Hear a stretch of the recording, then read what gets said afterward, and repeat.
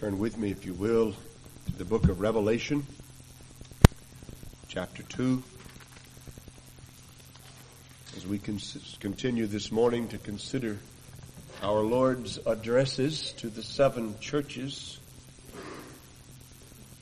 in Asia Minor in the middle of the 95th year, or somewhere in the middle of the 90s A.D., sent by the hand of John the Apostle as a part of a book written for the good and the encouragement and the exhortation and the warning to the people of God in the churches. These 7 churches representing the church of all the age in which we live, from the first coming of the Lord till the second. These 7 churches being something of a collection of those characteristics that we should find in all the church throughout history. Perhaps there is a progress even in the order in which we find these letters to the churches, starting with the church at Ephesus, who was beginning to drift away from that which was her primary love, all the way to the church in Laodicea, who had already grown lukewarm and whom the Lord was about to spew out of his mouth.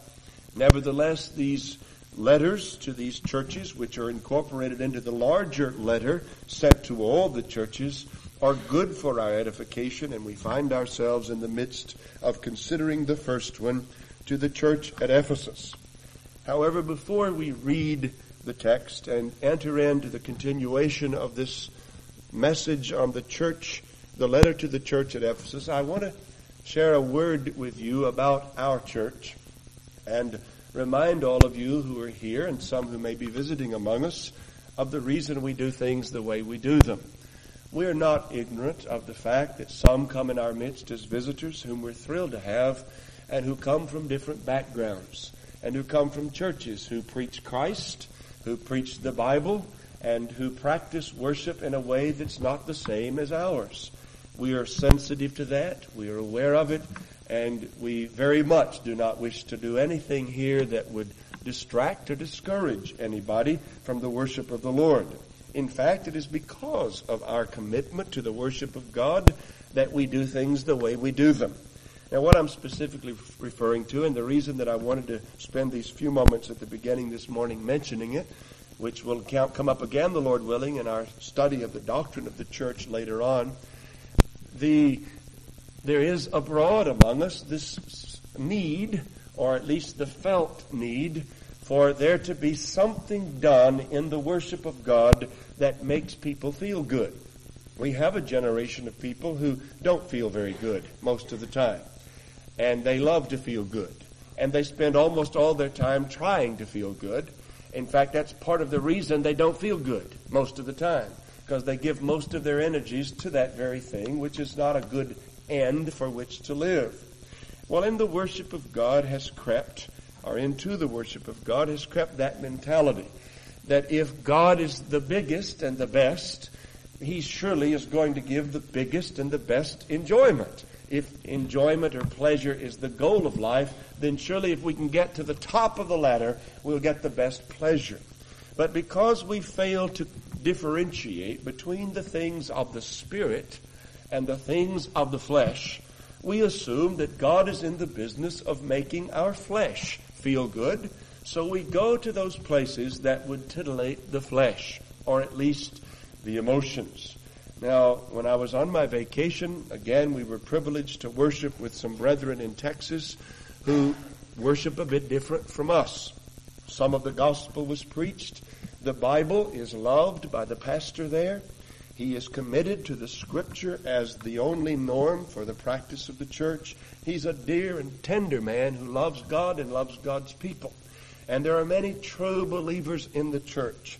There's much to commend itself and much to encourage us. But in the process of our meeting together on one day and visiting, we were discussing casually the business of worship. And he was speaking of the kind of worship that's done there, especially as it is attached to the music.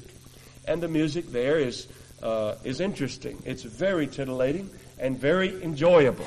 It's what you might enjoy listening to in the tape deck in your car or at home, and it's high-class stuff. They've got some talented people, and they emphasize their talents in the church. So as we were there, we were privileged to hear a beautiful solo sung by a lovely young woman, a beautiful piece of music sung by the choir, and all the accompaniment was piped in over the loudspeaker system on cassette. So there's orchestration that is piped in from a cassette stereo system in the balcony, and then the singers are accompanied by that imported music. Well, certainly the quality of that music is better than any that congregation could have been able to produce.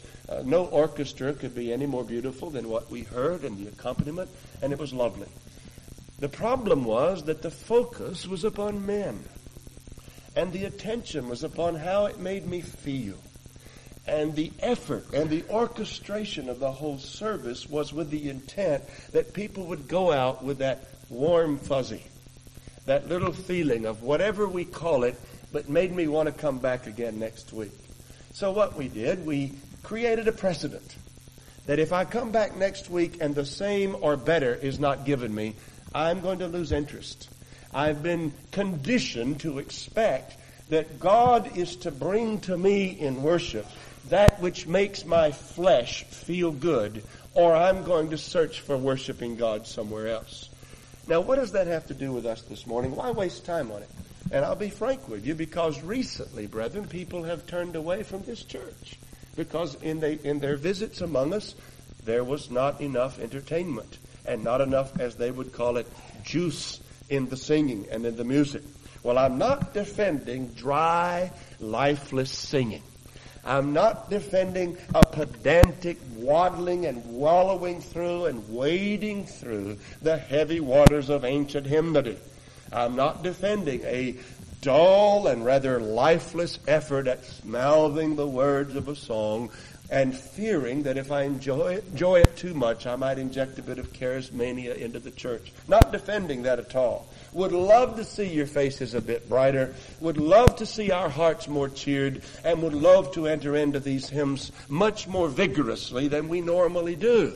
However, we've chosen a hymnal that is rooted in old, sound biblical theology. A hymnal that by and large represents most of the great doctrines of the Bible and largely is equipped with lyrics that point us to the truth which saves the soul and not to the titillation of the chill bumps on the spine. We've chosen it for that reason, that we're pretty safe singing the hymns in that book.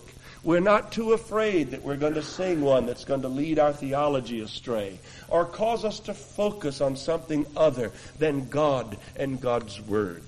Now, we're not saying that there shouldn't be times for people to express their ability to sing to God, but we believe strongly that it's more glorifying to God when all the congregation gathers together and enters in together to the praise of His name, so that our choir is 135 or 40 this morning, and the only difference is they sit in front of the preacher instead of behind him. And we don't put down anybody who would exercise their right to do the other. But our motive is not to turn you off, but our motive is to direct your focus to God. The reason we're here is not to make us feel good, primarily, but to minister to the Lord. And we must do it according to His specs, not to our own. And I will tell you that out of a church with 800 members, it's all they can do to get 300 to come on Sunday to be entertained. It's all they can do. Their church is already and still bored with all the influx of talent, with all the budget commitments, with all the extra effort to orchestrate a fun time together, which were the words of one of the leaders of worship that morning. We're going to have fun today. That's the mentality, and the folks are still bored with it. Brethren, why waste the time and the money? Let's worship God, and let's seek to get our hearts engaged. But I want to tell you who may be visiting with us, we are not here to make you feel good. That's not our goal.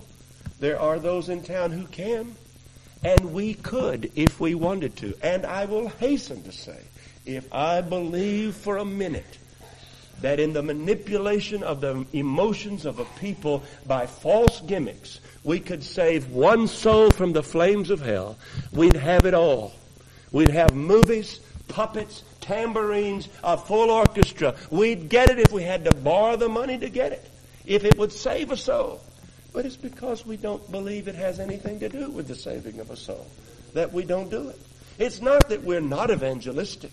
It's not that we don't love missions and souls. It's not that we don't know how to worship. It's that we want to worship along the lines of God's worship. We want the Lord to be pleased and glorified. And when people walk out, we don't want them to say, that was fun. We want them to say, God is in this place of a surety. So we make no apology for what we're trying to do. We do apologize that there are times in which when we do it, our hearts are empty and we're cold and we don't love our Savior as we should, and we trust that we won't be so much like that we'll make you leave not saying God was in this place. But we do want you to understand, and I want our people to understand again, brethren, we're not going to gravitate or to capitulate to the pressure of our world in order to get new members, to move away from the centrality of a God-centered worship. We're not going to do it. We're not going to do it. We're not going to do it. So you bear with us and seek to bring to God that which He deserves when you worship, and not come with this neutral blank page waiting for God to stimulate something that ought to be brought to Him as a sacrifice without the stimulation that goes anything beyond what He's already done for you in the Lord Jesus Christ. And I trust that if you're visiting, you'll stay around long enough to find out there's more going on here than a circus act. More going on here than making you feel temporarily good till Monday morning when the cruel world faces you again and debilitates you. There's more among us here than happy times. There's some people here struggling with sin, fighting against it, and pursuing a holiness that will glorify their God who saved them. And we trust that you'll catch a little bit of that and give us an opportunity to rub shoulders with you. We're not touting ourselves as superior righteous, but we are not ashamed for you to get to know us as we are. We believe you'll find the work of God marked on us and imprinted on us, and we trust you'll give yourself that opportunity. And not so look at the externals that you run away and miss that which is so needful for your soul. I just felt the pressure to say that today, and it's built up for the last 3 or 4 weeks, and my vacation sort of drove it home, and I wanted to make that statement, which we very seldom do in this place. Now, with that behind us, let's read Revelation chapter 2 as the Lord addresses Himself to the Ephesian church, and by the way, makes no mention of including in their worship some extra gimmicks to stir up the folks' emotions. Chapter 2 of Revelation, verse 1. To the angel of the church in Ephesus write, These things says he that holds the 7 stars in his right hand, he that walks in the midst of the 7 golden candlesticks. I know your works, and your toil, and endurance, and that you cannot bear evil men, and did try them that call themselves apostles, and they're not, and did find them false. And you have steadfastness, and did bear for my name's sake, and has not grown weary. But I have this, or I have against you, that you did leave your first love. Remember, therefore, whence you are fallen, and repent, and do the first works, or else I come to you and will move your lampstand out of its place, except you repent. But this you have, that you hate the works of the Nicolaitans, which I also hate. He that has an ear, let him hear what the Spirit says to the churches. To him that overcomes, to him will I give to eat of the tree of life, which is in the paradise of God. Again, quickly, let's go to God in prayer. O Lord, do indeed now Help us to declare eternal truth nobly, with dignity, but more so in the power of your own Spirit. And help us here and make the differences needed to be made in our hearts and in our lives. Oh God, now do not withhold your Spirit from those who come to you in Jesus' name. Amen. What we have considered in our study of this epistle to the Ephesian church is threefold. In the first place, we discovered something of the foundation of this church as we saw it in the book of Acts, chapters 18 through 20, as it was set in apostolic doctrine and practice, and as it was marked by radical conversion and reaction. When the people in Ephesus were turned to Christ in the synagogue and then taken next door by the Apostle Paul or down to the hall of Tyrannus and separated from those who refused to hear it in the synagogue, there became a division in the established religion of the day and then a great disruption of the established culture.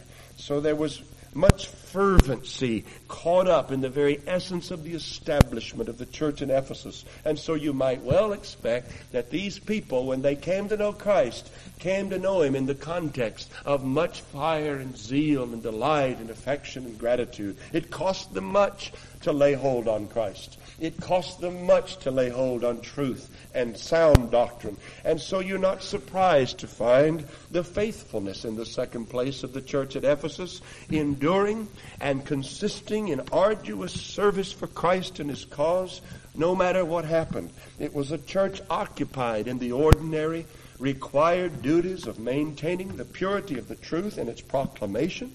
It was a church marked by its tenacious adherence to the integrity of the truth and its practice, as seen in the fact that they would not tolerate those in their midst who were evil men, who were false teachers, who were of the Nicolaitans and the Antinomians of the day, who believed that you could be saved and go to heaven and continue to live in sin, and that since grace abounds, we ought to sin all the more so that grace may be glorified all the more. They did not and would not and could not tolerate such, so they're marked by their tenacious adherence to the integrity of the truth in its practice. And also, we saw it as a church characterized by its readiness to suffer hardship for the truth to the end. The Lord said, you have endured, and you have not grown weary. They followed the reaction of the legalist and the impostors with steadfastness of doctrine, both in teaching and in practice. And any time in the church something rose up which was not true to the center line of gospel life and teaching, they removed it. They excised it. They cut off the right hand. They plucked out the right eye, because it was a church faithful to its charter, faithful to its charge, faithful to the truth. So from its foundation in apostolic life and teaching, and its foundation in radical turning to Christ in the midst of much persecution, the church was faithful in its work, in its toilsome labor, and in its endurance. All because they were motivated by the name of Christ. And that's why they're so highly commended. The Lord said, for the name of Christ, for my name's sake, you've endured. And so I highly commend you. And so we found that in their foundation and their faithfulness, the Lord is pleased. But then in the third place, we've begun to consider the fall of the church in Ephesus, the beginnings of their departing from their first love. The Lord describes it as saying, I have against you this, or I have against you that you did leave. There's a definitive, radical point of departure from your first love, the primary love and the love that was marked among you at the beginning. Now, these are terrible words to hear from the Lord, and they're awful things to contemplate by a church which otherwise is highly commended by Him. And yet in the midst of this faithful preaching of orthodox truth, faithful discipline of that truth in the life of its membership, refusal to let any man mislead the church in error or live ungodly lives in their midst, guarding the truth, preaching the truth, disciplining the life of the people of God, in spite of all that, the Lord is threatening to take away their whole witness. In other words, to let them go the way of a lot of other churches who no longer are representatives of Christ's truth in the world. No longer a lampstand shining the light of Christ to the world. Now, why would Christ take so seriously such a failure? This church is preaching the truth. This church is adhering to the truth. This church disciplines those who don't agree with it and don't practice it. You would think the Lord would be a little bit milder in his rebuke and in his warning, but not so. He says, if you don't repent and do the first works which are caught up in your love of God in Christ, you're going to lose your very status as a church. I'll move your lampstand out of its place. There'll be nothing left of you in terms of the witness of Christ in the world. You may stay a church, but you won't be Christ's church. You may still preach, but you won't have my support. And how does he do it? Well, there are a lot of ways he does it. He might withdraw from them the angel of the church, which is a faithful preacher of the word. They don't listen to him.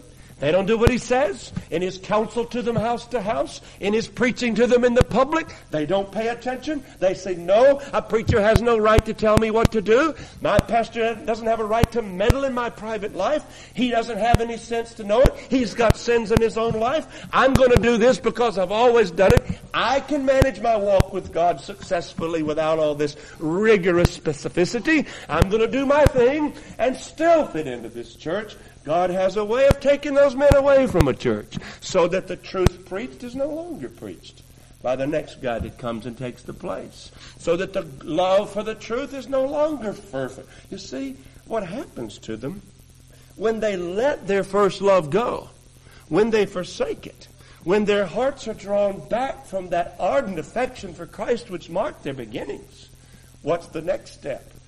His truth will become expendable. Up to now, they're orthodox. Up to now, they're still good disciplines.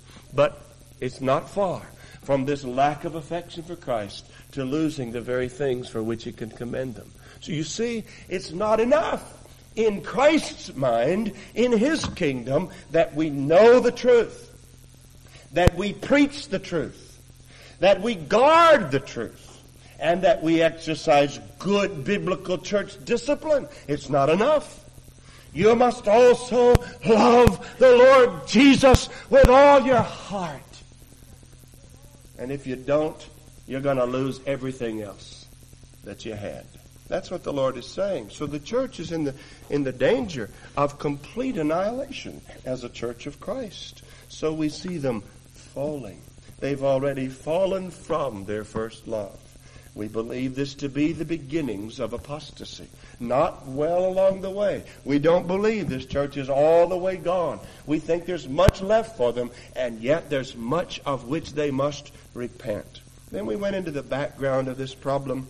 We saw something of the establishment of the church, the concern in chapter 6 of Ephesians of Paul, who was aware of the need to love our Lord Jesus Christ with an incorruptible love. We then went on through and traced the use of that word in the New Testament about what loving Christ really is, or about what this word incorruption really means. And then we analyzed the meaning of the phrase, left your first love. And then we stated something of the causes for which the people of God in Ephesus had left their first love. Probably the very act of orthodoxy, the very life of guarding the truth, of exercising discipline, of learning that there were false sons in the pale of the church, of learning that there were those who were not of truth, that those were deceivers. They had grown a bit callous. They had lost their tenderness. They had lost their sweetness. They were good in orthodoxy, but they'd lost their warmness. They'd gotten good at suspicion, and they'd become a little bit guileful. They'd lost their innocence. They'd lost their holy naivete. Brethren, let God preserve us from losing our innocence. When there are men who lie to us, we must not, on that basis, then quit trusting anybody. Love believeth all things. Sometimes it gets crucified because it's innocent in the face of betrayers and impostors, and yet it continues on with a sort of childlike simplicity. We're not advocating being stupid. We're not advocating letting them take away your house and land without your doing what's right. But we are saying that in the process of the defense of the faith, we must not let the devil come in on the back door and draw away the joy and the sweetness and the life of it.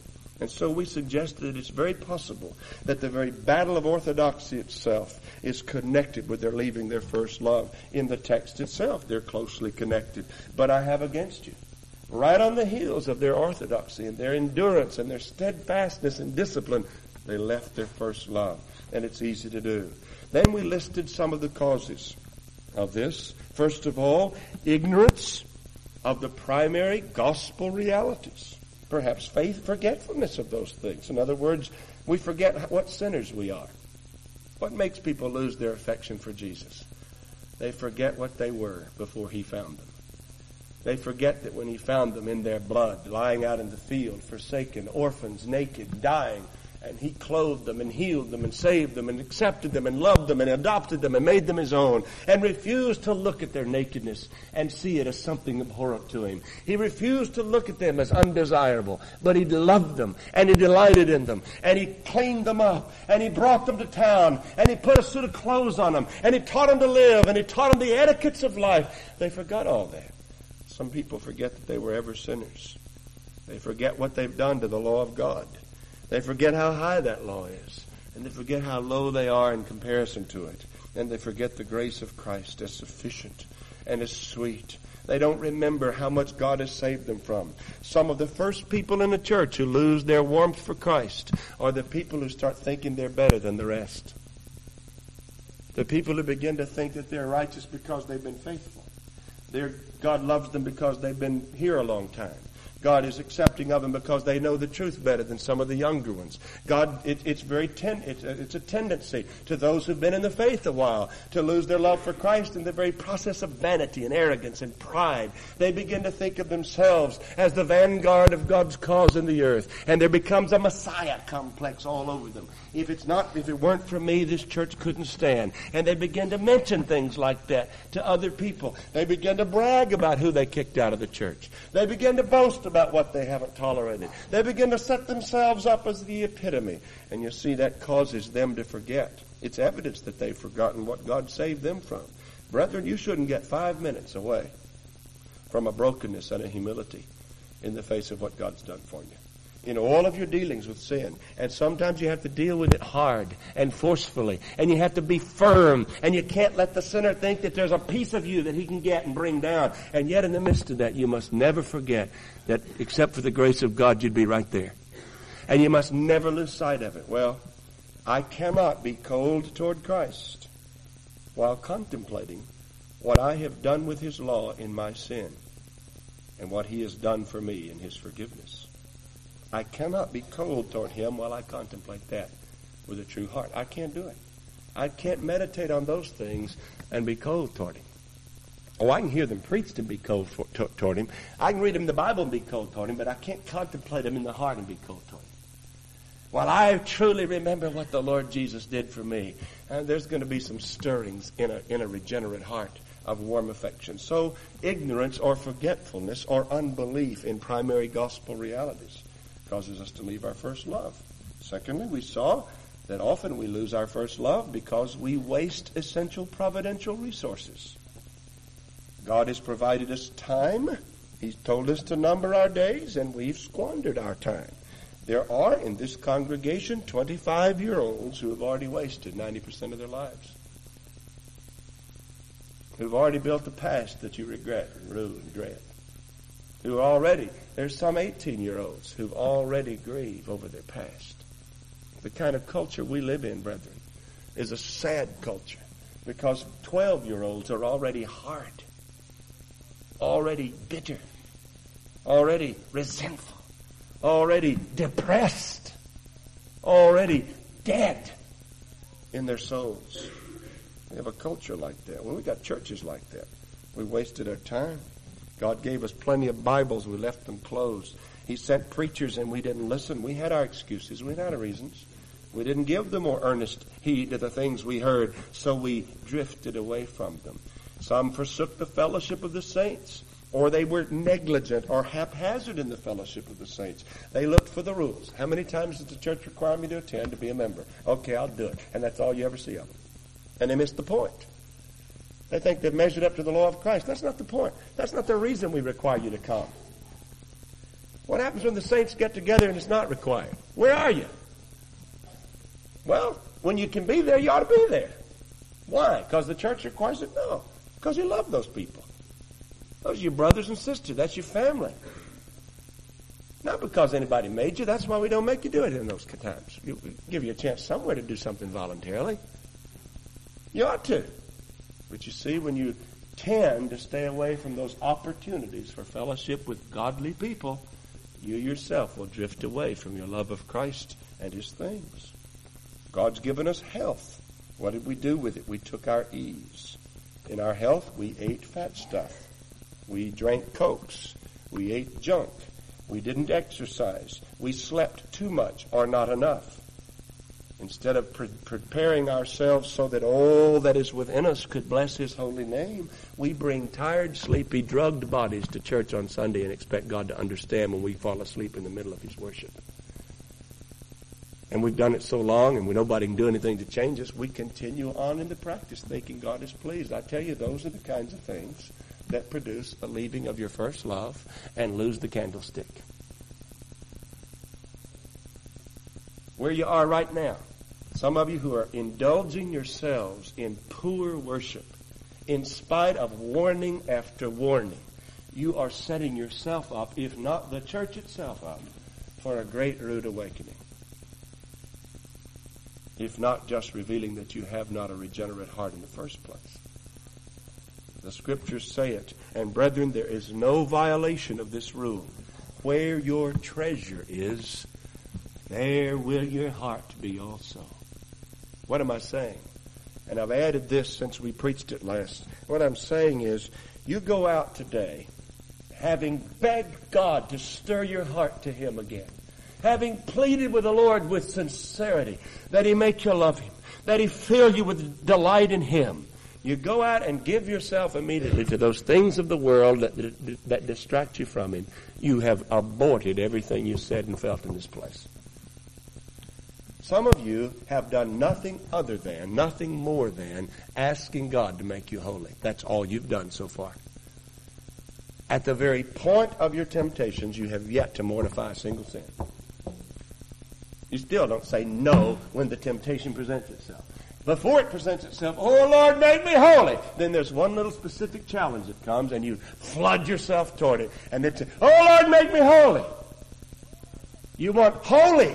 You want a life of holiness. You just don't want to be holy right now. Right here. It's this one exception that I've got to make, but it's always the now exception. And the Bible never knows anything about any repentance except now repentance. Today is the day. Now is the accepted time. And perpetually, some of you have developed a lifestyle of perpetual putting off repentance in the name of overall holiness, generic righteousness, life rededicated to God. And in the churches I came out of, it was typical on a Sunday to give invitations to people to come forward and rededicate their lives. And they would come forward and the preacher would say, what do you come for? And I want to rededicate my life. Wonderful. We'll check that off on the card. We'll have a generic prayer over all these people that are standing here at the end of the service. They've rededicated their lives. Everybody goes home. Nobody knows what in the world sins were confessed. Nobody's dealt with anything specific. Nobody's apologized to people they've wronged. No consciences have been cleared. And they've rededicated their lives. 2 weeks later, a good preacher comes to town who can sway the crowd. And the same guys come forward rededicating that life again. 2 weeks later, their whole life has got to be rededicated again. But they never get anything straight. That's what I'm saying.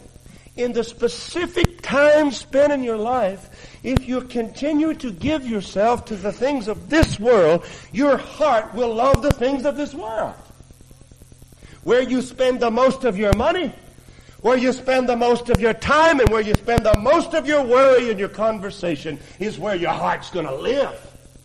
Where your treasure is, your heart's going to be there. You tell me that any one of you in this church, if somebody buried in your backyard a pot of solid gold and said, now look where I'm burying it. Going to get some grass seed planted here so the neighbors won't know where we put it. You tell me you go in the house and just casually think of that maybe every 8 or 9 months. Oh, yes, oh, by the way, remember that pot of gold? I'll tell you what most of you do. You'd build you a barn over it. You'd put bricks on the barn. You'd put metal on it. You'd reinforce it. You'd have a safe sitting in front of it, and you'd sleep out there. That thing would be the center of your affections. You say, oh, Pastor, you're exaggerating. Brother, I could talk about specifics in lives one after another in this church where your heart dwells on much less than a pot of gold. Because where you put your time and your energy and your money, that's where you spend your time. That's where your heart is. That's a law. You won't violate that. Some people, their heart is in soap operas. That's what they talk about when they meet somebody at lunch. Hey, hear about so-and-so, and talk like these people are real. We chat about the latest Hollywood star that did something as though he has something to do with our life. And we're talking about people that aren't even people. They're something else than what they really are. They live their lives being somebody other than what they are, and they constitute a conversation. Oh, did you hear about so-and-so got married to so? Who cares? People care who spend their time thinking about that stuff. Sports, it can conquer your brain. Food, drink, and other kinds of legitimate and illegitimate pleasures. Well, what I'm saying to you, if you want your love for Christ to be foremost, and if you want to restore it, and if you want to keep it, it's going to be done in the nitty-gritty, specific, momentary, day in, day out choices of options available to you. I'm just telling you this. Some of you are sitting here today and you don't love the Lord Jesus Christ very much at all. You know it. His word is a lifeless thing to you. Prayer is a dead thing and has been for a long time, and you've endured that for a long time. Now, I'm not saying to you, brother, if that's the case, get out of here. It's over for you. I'm not saying that. But you see, the reason it continues is not because God's not willing to remove it and replace it with what's right. It's because that in the various specific choices of the use of your time, you still aren't giving yourself to God. You come on Sunday and we sort of rope your mind into this stuff. And we yank and we pull to get your concentration, and 15 minutes out of an hour and 10 minutes you're able to think and hear and remember some stuff. How much of your life does that constitute, my friend? But when left to yourself, what do?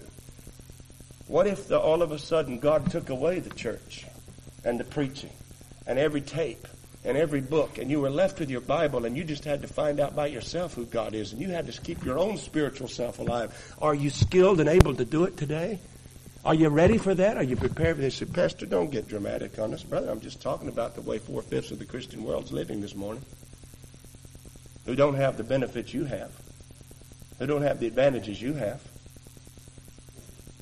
You leave your first love because you put your treasure in things other than that love.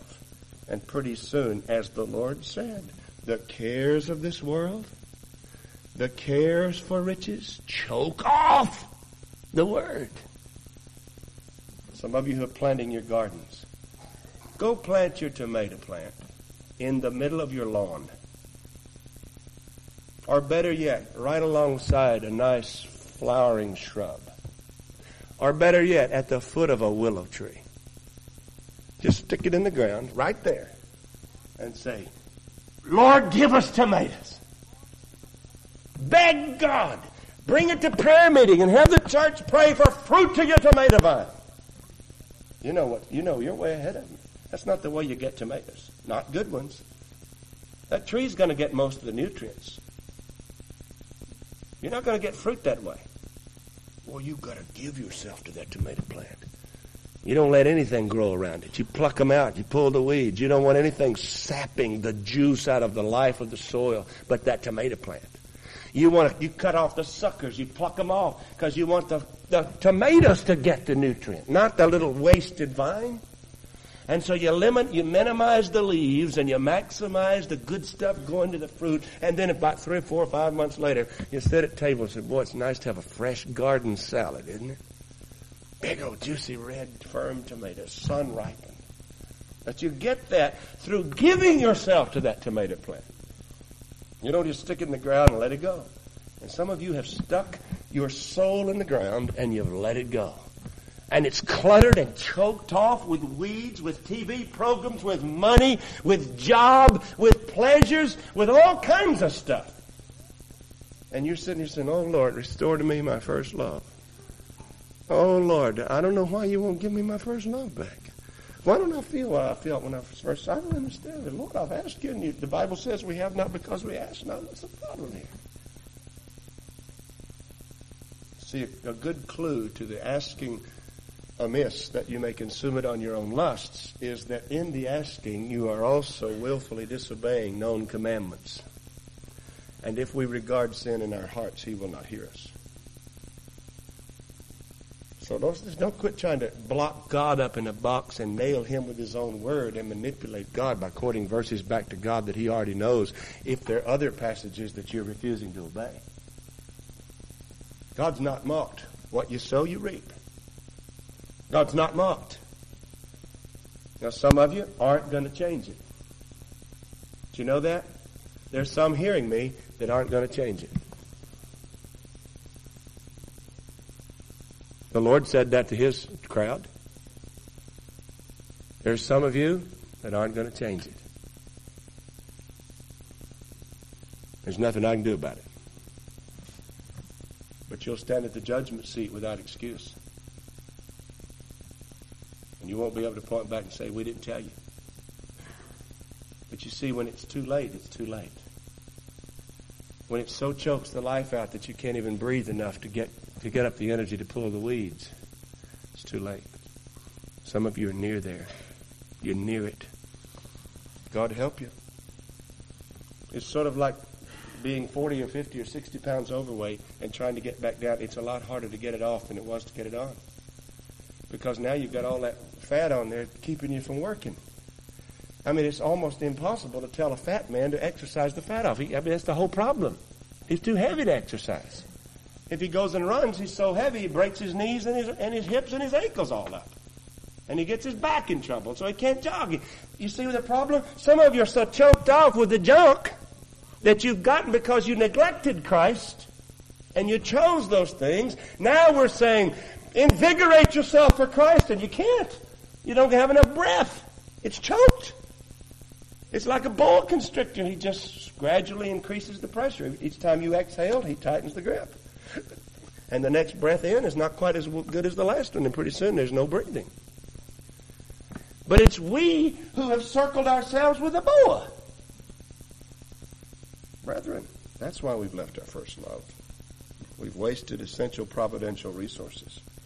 And then we cited that we have indulged in forbidden attitudes and behavior. Unconfessed sin becomes festering sin.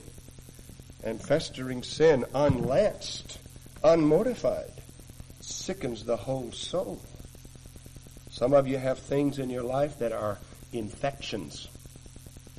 They've gone to an infection. They started out as a little scrape, but you didn't get them cleaned quickly enough, and you didn't get the antibacterial agent on it, and now the red streaks are going up the arm, and your blood is infected, and you're beginning to be drowsy and feel bad, and you're beginning to sleep a lot, and your life is ebbing from you. And now you're in need of much worse than just some local antibacterial agent. You need a radical surgery, perhaps. The gangrene has set in.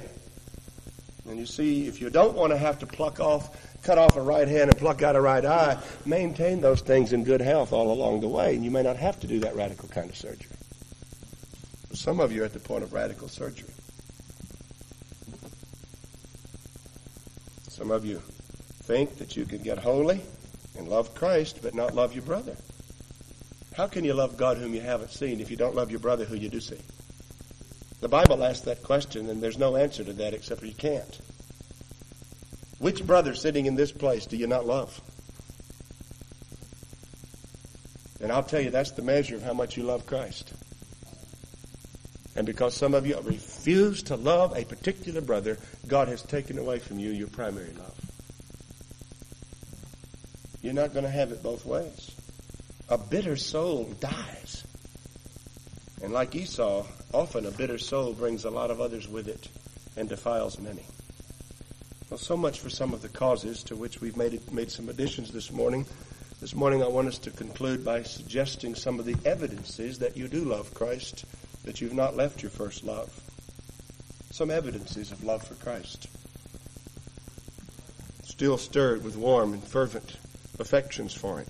First of all, one of the evidences of a love for Christ is a heart that's melted in penitential gratitude. A heart that is melted in penitential gratitude. Brethren, I've been in churches that worship God high, but knew nothing about worshiping God deep. I've been where they could make you feel good, but where there was an utter absence of humility and brokenness and gratitude and giving glory to God. Where you go out and say, oh, that was a beautiful orchestra piece. Thanks. We try. And you get this feeling that the person doesn't understand the source of all that. Or if you're from a part of the country that I grew up in, sort of like the character in the movie Shenandoah who sat at the plate and said the blessing over the food and recited to the Lord all that they had done to improve the land. They came to the land, they cleared the rocks, they cut the trees, they planted the crops, they grew the crops, they harvested the crops, they took care of the crops. Nevertheless, we thank you anyway. There are a lot of people that have that attitude. They forget that it is God that gave them the power to have wealth. And they talk about their achievements either in the world or in the church as though the Lord sort of was standing by as a spectator and is waiting to reward them for what they've done. You get a whole atmosphere. I tried to figure out what was missing recently in a church I visited. What was it missing? What is this missing? What's missing? And it wasn't the lack of excitement. It wasn't the lack of words. It wasn't the lack of activity. It wasn't the lack of people being friendly to each other. Oh, they were friendly with each other during the preaching. Hi, how you doing? Passing notes. A lot of fellowship. Big social club. What's missing?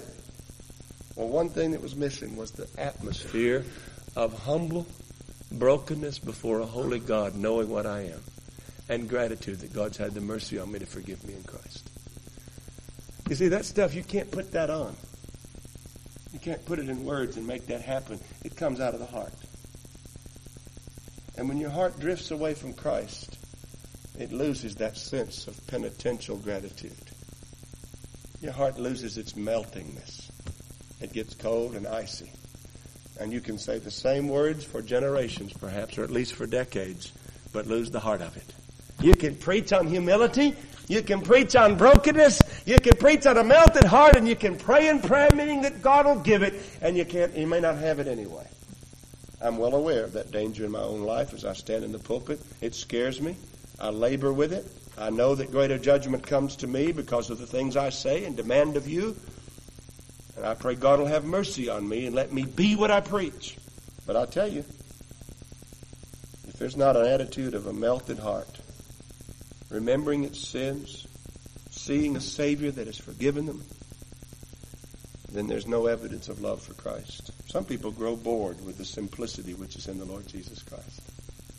I want to move beyond just the doctrine of sin and forgiveness and grace and salvation. Let's get into some neat stuff like prophecy. I tell you what, there's nothing neater than Jesus and His forgiving of sin and saving sinners. That's it. And I don't believe I'm reducing the Bible down to a pure little simplistic evangelism when I say that.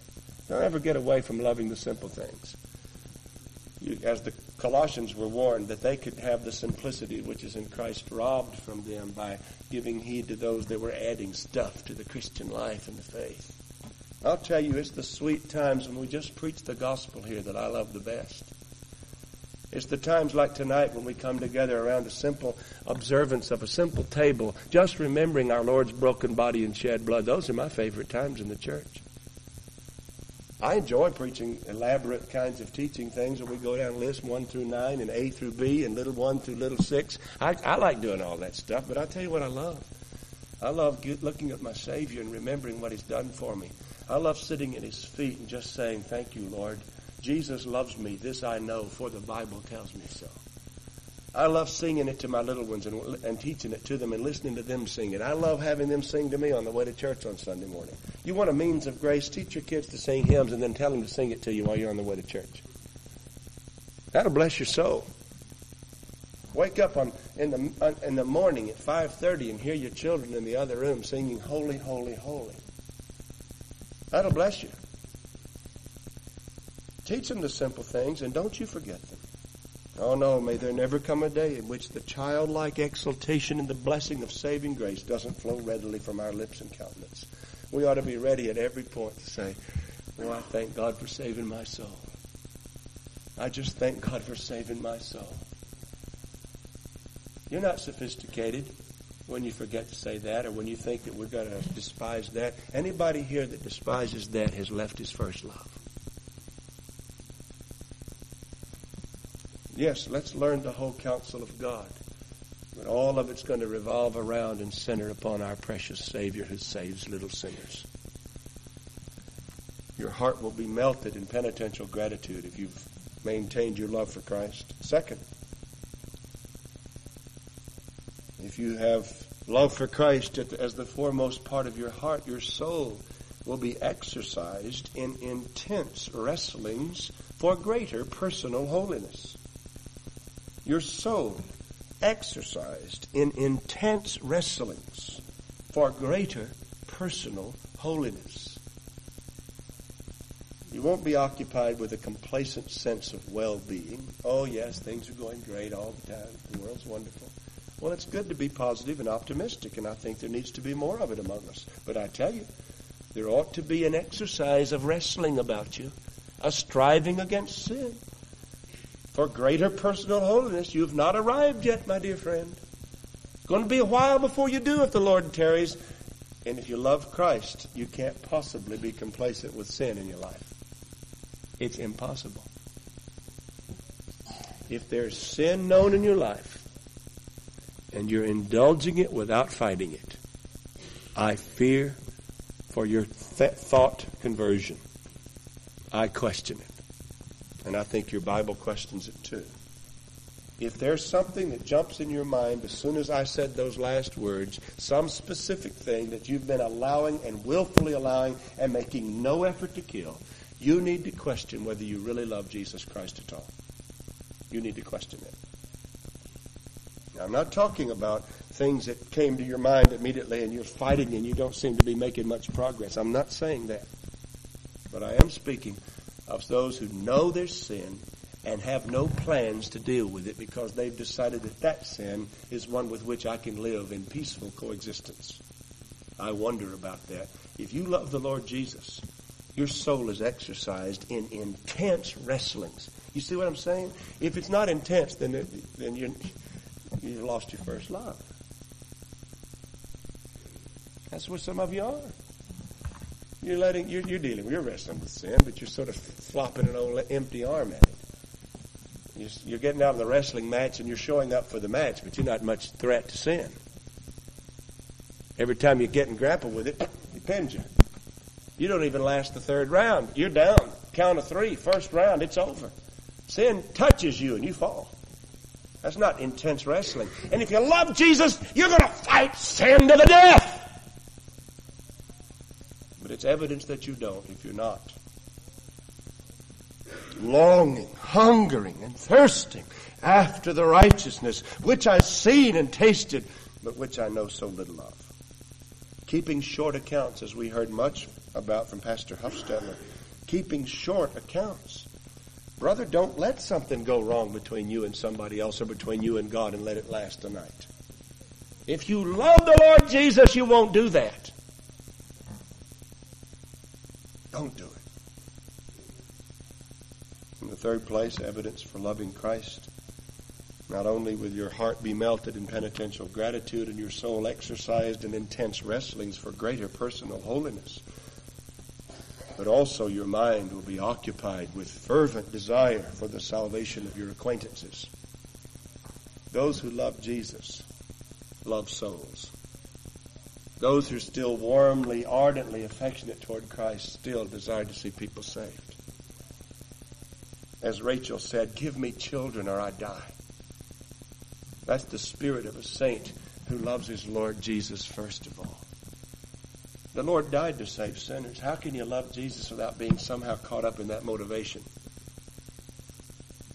The Apostle Paul said, "Brethren, my heart's desire and prayer to God for Israel is that they may be saved. I could wish myself accursed from Christ for my kinsmen according to the flesh's sake."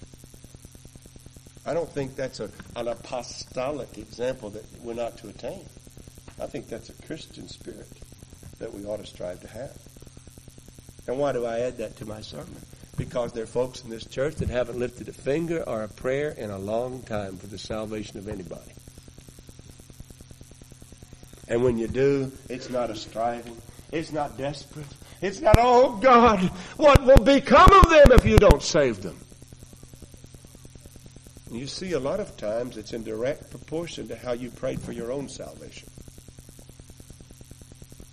Some of you sort of osmosed into Christianity. So you sort of osmose in your prayers for others.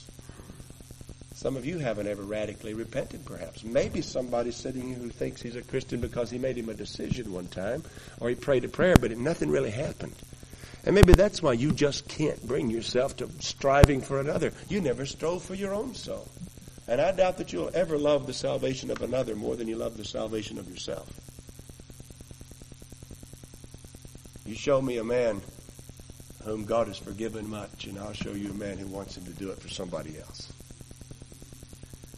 That dear woman at the feet of Jesus, the Lord said she loves much. She was forgiven much. That's why her tears are bathing my feet. That's why she can't get enough of me. And I have a feeling that woman went home and told a lot of other ladies she knew, "You're not going to believe what's happened to me. I'm not the same." And probably didn't have to say much. I believe that in that only passage in the New Testament in which individuals are given a mandate about personal witnessing, the only text in the whole New Testament in which there's a direct imperative for Christians individually to bear witness to Christ verbally, in the Epistle of Peter, where he says, "Sanctify the Lord God in your heart always, and be ready." That's the imperative. Be ready to give an answer for the reason of the hope that is within you with meekness and fear. Even in that imperative, the Lord doesn't say, "Make sure you've knocked on every door in Albany before the week's over." The Lord says, "Be ready, having sanctified the Lord God in your heart." And the assumption there is that if He's sanctified in your heart, you'll be ready. To what? Give an answer. On what basis? Because somebody has asked a question. Why? Because they see a life whose heart has been sanctified. They can see it. They can smell it. And though most of them keep a 10-foot pole's length between themselves and you, once in a while at night one will sneak in and say, "Don't tell them I came, but how do you do what you do?" Oh, they're not going to come up and say, "Tell me about Jesus." That's not what that means. It means they see you living a life that looks like you live with hope instead of despair. They see you going through stuff they go through, and you come out of it different from the way they come out of it. They see you getting cursed, and you don't curse back. They see a guy cut you off in traffic, and you don't get all bent out of shape over it. And they cuss when that happens. And along the way, they look at you and say, "You're weird. How do you do that? How do you let that boss treat you this way? Don't you know the Labor Relations Board is available to you? Get your lawyer. Nail that guy. You're not going to let him get by with it, are you?" That's the spirit of the world. They're going to ask, "Why aren't you with it, man?" Be ready. And as soon as they ask that question, say, "Simply put, were it not for the Lord Jesus, I would be exactly what you think I ought to be. But God's made a change in my life. You interested?" "Pastor, if I say that, they're never going to talk to me again." Well, if that's the reason, brother, fine. If that's the reason, they got to find out someday, don't they? Is it the kind of friendship you want? The kind that, if it knew the truth, wouldn't be a friend? Is that what you want? Might as well get it out of the way as quickly as possible. Let them know who you are. You see the point? How many of you are doing that kind of thing? How many of you are ready to give an answer, brethren? Some of you aren't even ready to give an answer because you haven't sanctified the Lord in your own heart. If you love Jesus primarily and with warm, ardent affection, you'll be occupied with a fervent desire for the salvation of your acquaintances. When the church gathers, you'll be praying and you'll be looking around. Not after worship starts, but beforehand. You won't be jockeying around at 10:29 and a half, checking out the latest Friday adventure of your friends in this place. You'll be in your place ready. You'll be prepared yourself to worship, and you'll glance around to see if there are any people in the church building that you don't know that may be candidates for the grace of God. And you'll be whispering prayers, oh God, give grace to the preaching. Open the heart. Oh Lord, save sinners. Could it be that part of the reasons many churches don't see much of that is because many people sitting there aren't preparing much of that?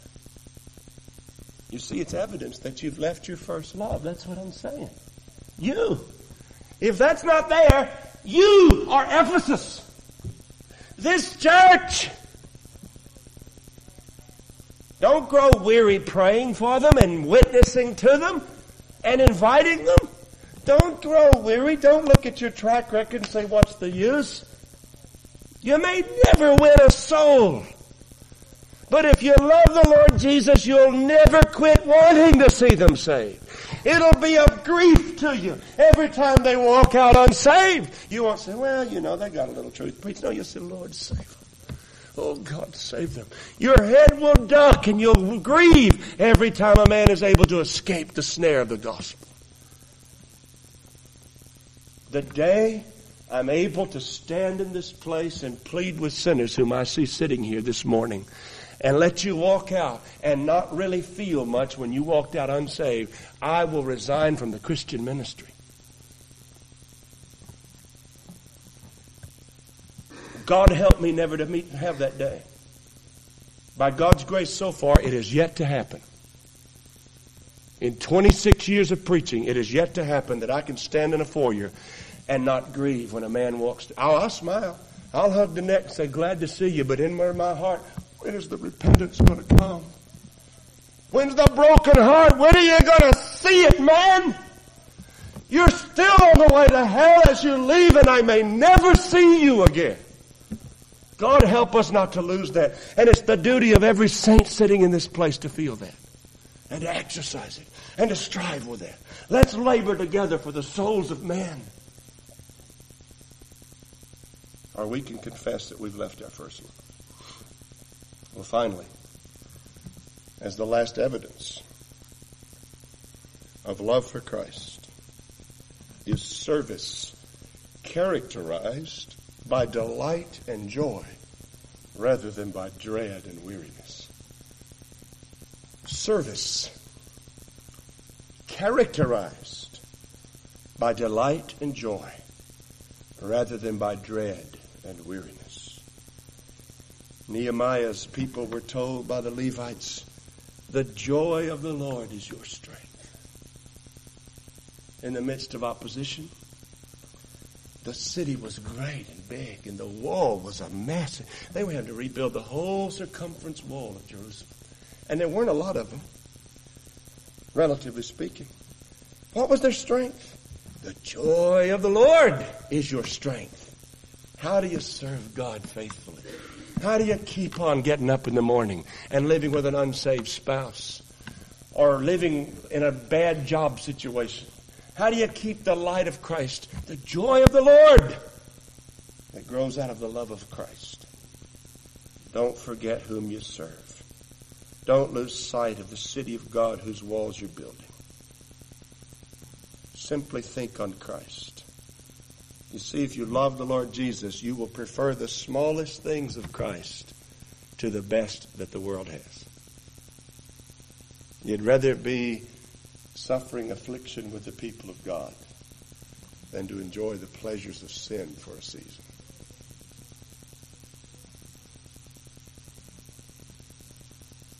There are athletes who, with 2 minutes left in a big game, totally exhausted, bodies racked with pain, already beaten down, trailing by 3 points, give their last measure of devotion simply because the coach deserves it. They love the coach. I've heard them testify to it. There are coaches whose athletes work just because of the coach. And they go beyond 100% just because of coach. There are Christians who endure what they endure and serve as they serve and keep a joyful look on their countenance because of their master.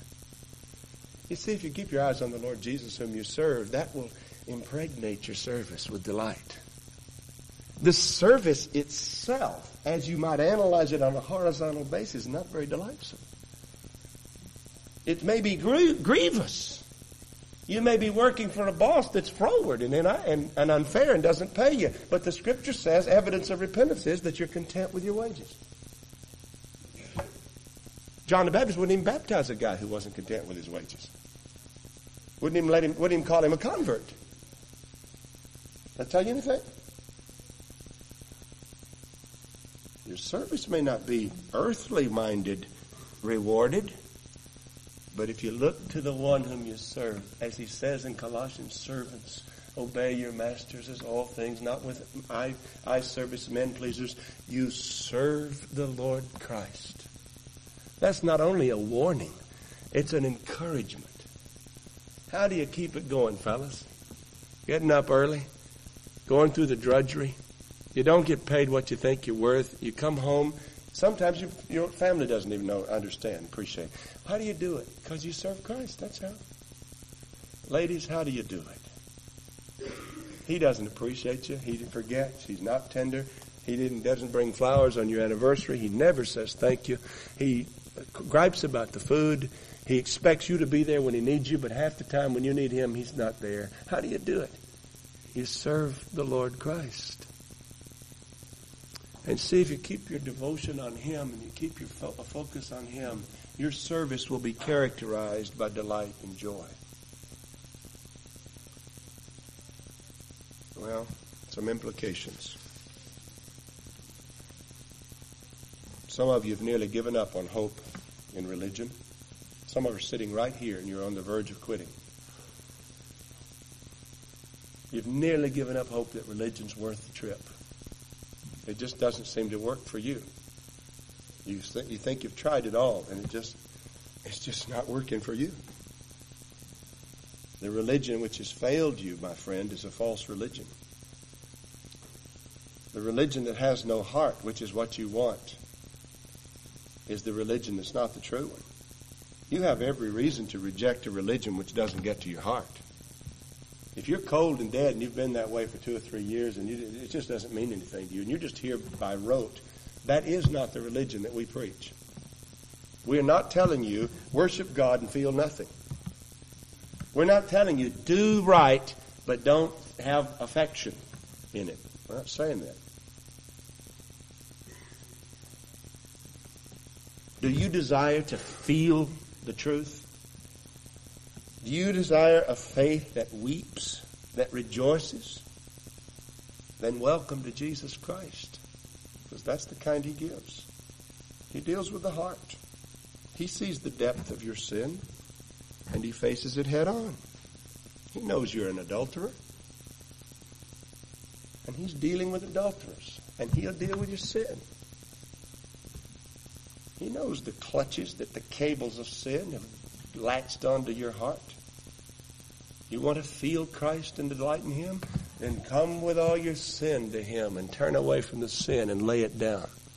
You'll know the delight of Christ, but you don't keep your sin and find the delight of Christ. He condemns sin's deepest depravity, and he heals it at its roots. Does your religion not touch the heart? Does it not go any deeper than externals and rules and jobs?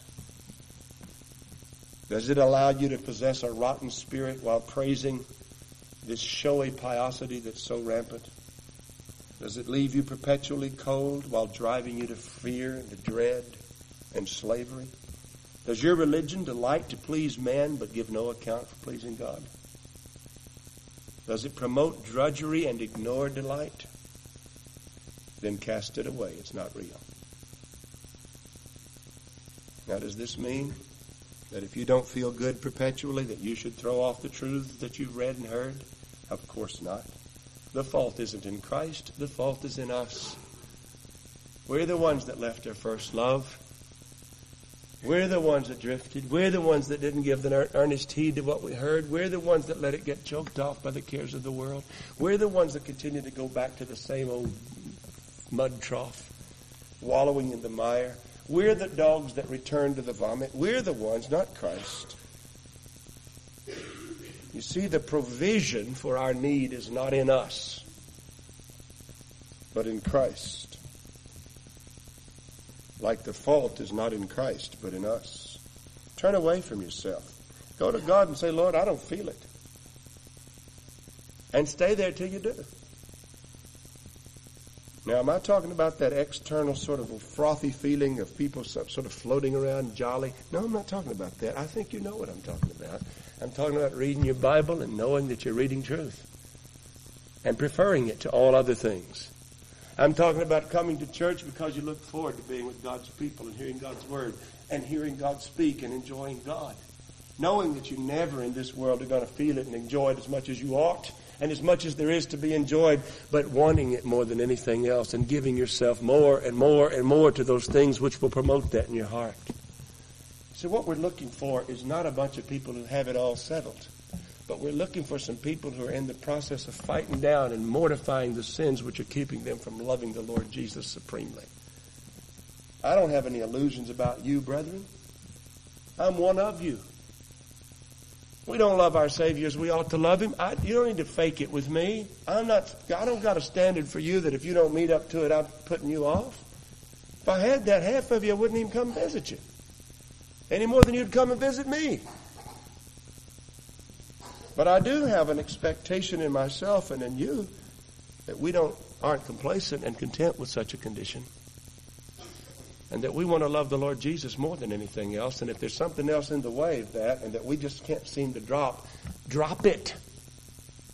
Kill it.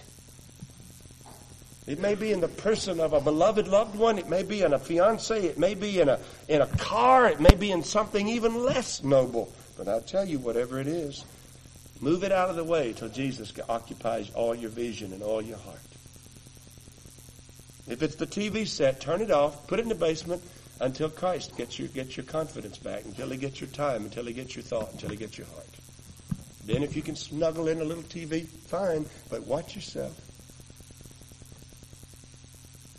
Well, the final thing I want to say, the loss of the ardor and the fervency that you had for Christ is no small thing. The Lord Jesus, after commending the church, rebukes it severely and says, repent and do the first works or else. This is not something that you can afford the luxury of waiting another 7 days, my dear friend. First of all, the cure is not in the final analysis in this pulpit. It's in your heart. And you waiting till next Sunday when you get stirred up a bit more again is a foolish thing to do. Because it's the stuff that's going to happen between today and next Sunday that's going to make it harder next Sunday for you to hear. This is a day the Lord has given to us all day to get right things that are wrong and to draw near to God. Don't waste it. You need it.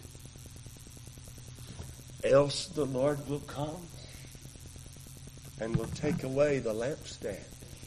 I appeal to the Albany Baptist Church this morning. To you who sit smugly. To some of you who don't see the issue. Who aren't convinced I'm telling you the truth. I tell you, there will come a day when God will take this thing away. If we are content sort of to go through the motions. Let us die before we lose our love for Christ. And if we've lost it, Let us do everything there is within our hand to do to get it back. Remember from what you've fallen and repent and go back and do that. What else is more important to you than that? Well, in the final analysis, this church is not here to please anybody. And it's not here to provide an outlet for your social needs or for your children's social needs. If it were, we would do a much better job. We'd have a bowling alley, a skating rink, a swimming pool, because those are things that certainly satisfy a lot of social needs. No.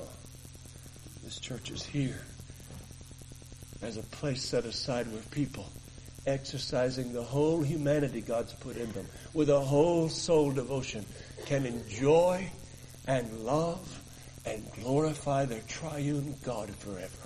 We're here for God. It's interesting that the very missionary movement of the book of Acts grew out of a few elders and apostles who were ministering to the Lord in Antioch. That's what we're here for. If you've lost the fervency of that, take the rebuke of Christ, the warning of Christ, and the encouragement of Christ to look at the city, the paradise of God, which you get if you faithfully endure in loving Him. And go back to where you were and love the Lord Jesus with all your heart. Now, if you're sitting here this morning and you can't look back and find a time when you ever did, it may well be that you haven't fallen and left your first love. You may never have had it. You may be a lost person. You may be in your sin. God give you grace this morning to be honest with yourself and to turn from your sin and to run to the Lord Jesus Christ and to embrace Him. May God help us, brethren, to love Him with a whole fervent heart. May we see it even tonight when we get together. Well, may we see an extra measure of it among us.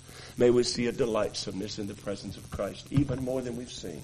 And I trust that if there are those of you here who have, in your honest searching of your conscience, do not see that this is a real problem, that you do love the Lord Jesus and that you still are fervent for Him, that you'll take this and just use it in the future for your own good and won't go out and think I'm trying to beat you all over the head. But I do trust that if you are getting to the point that you think it's normal to stay like this, brethren, it's not normal. It kills churches. It kills souls. Do what it takes. Ask God to help. And do what it takes to center your focus and your affections on the Lord Jesus, the way many of us remember that it was at one time. Let's pray.